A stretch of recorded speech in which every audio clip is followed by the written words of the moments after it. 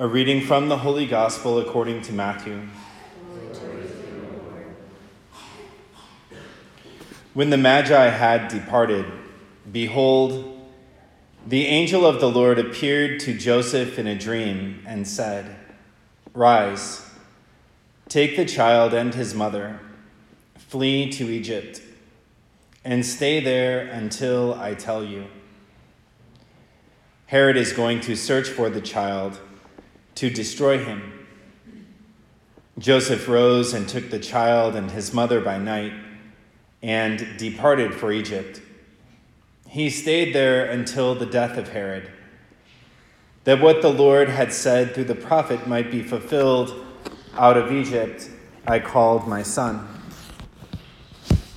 Behold, the angel of the Lord appeared in a dream to Joseph in Egypt and said,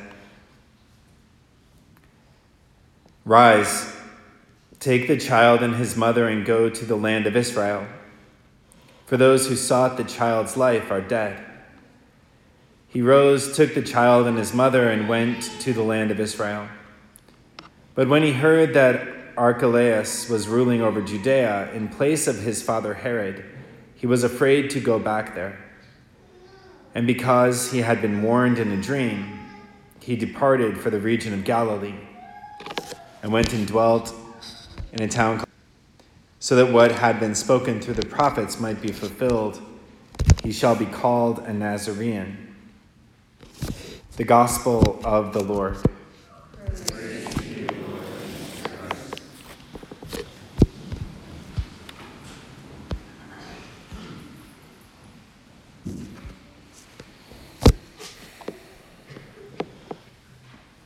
It's a great joy to be with you all this evening as we gather, as we do every year, on this Feast of the Holy Innocents, most especially to remember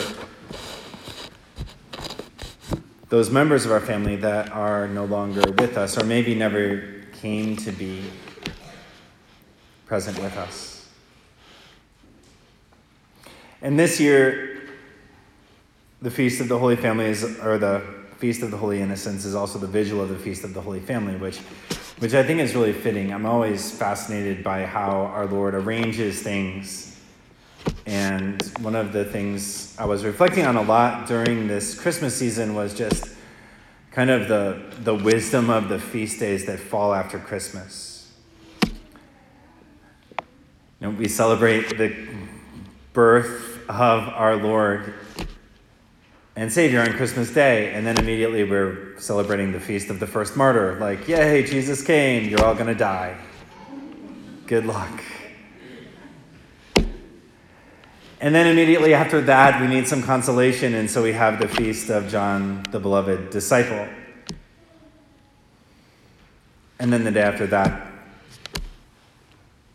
the feast of the Holy Innocents, those first martyrs who were put to death by Herod because he had heard that Jesus would be born.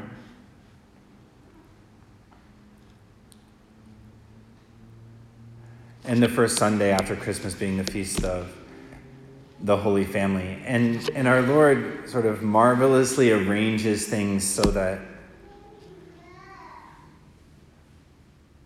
we fully experience what it is to be human in this Christmas season, because that's why our Lord came. Our Lord came to redeem our humanity. And tonight we set aside a specific time to experience our grief. And grief is an emotion that most of us really don't like to have. It's probably my least favorite emotion. And some of you are probably thinking, grief, how does that even feel? I don't like grief so much, I never even let myself experience it. Right? That's how I used to be. And then these last few years, especially around the holidays, and like I've learned that celibacy is a lot about grieving. Like, we were taking a family picture. I went to my brother's for Christmas, and he has one of those. My sister-in-law has one of those families that like takes pajama pictures. Like there's like everybody has the same pajamas on, and we're all on the team, and we match, and it's amazing. And it's something that most priests never get to experience, right? Like Father Johnson and I don't have matching pajamas. It'd be awesome if we did. So if you go to St. John's next year.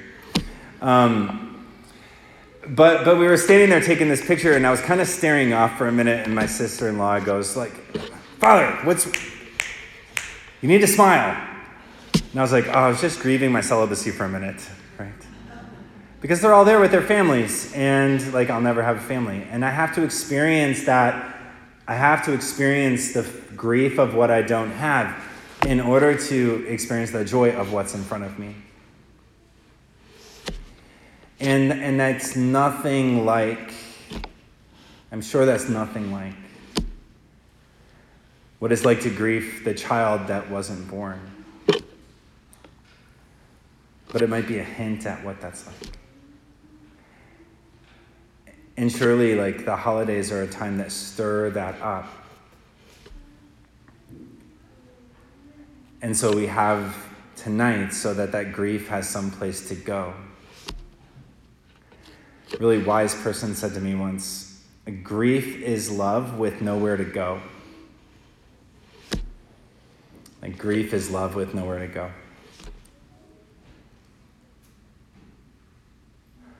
And as we gather to celebrate this Mass and we read the names of those children that we've lost, we give that love someplace to go.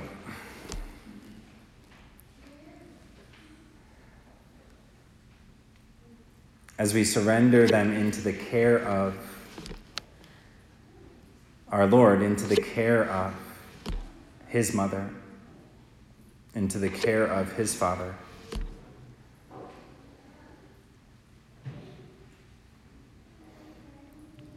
We give that love someplace to go.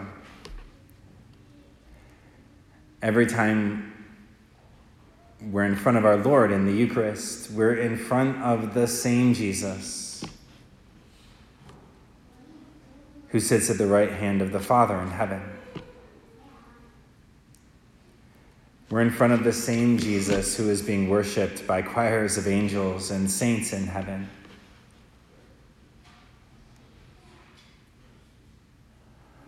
We're looking at the same Jesus that all of our deceased family members are looking at.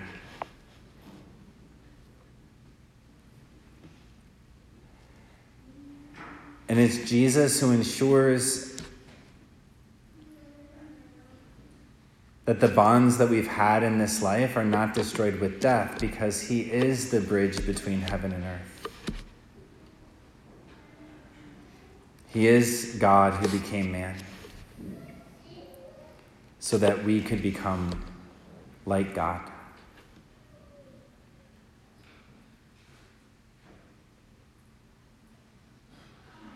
And it's possible even now to experience communion with the entire communion of saints, which is one of the most amazing things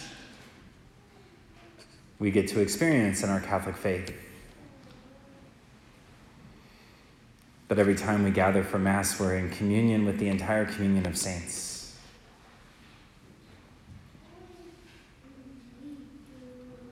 That every time we come into contact with our Lord, we come into contact with every member of our family who's gone before us. And it gives our love someplace to go.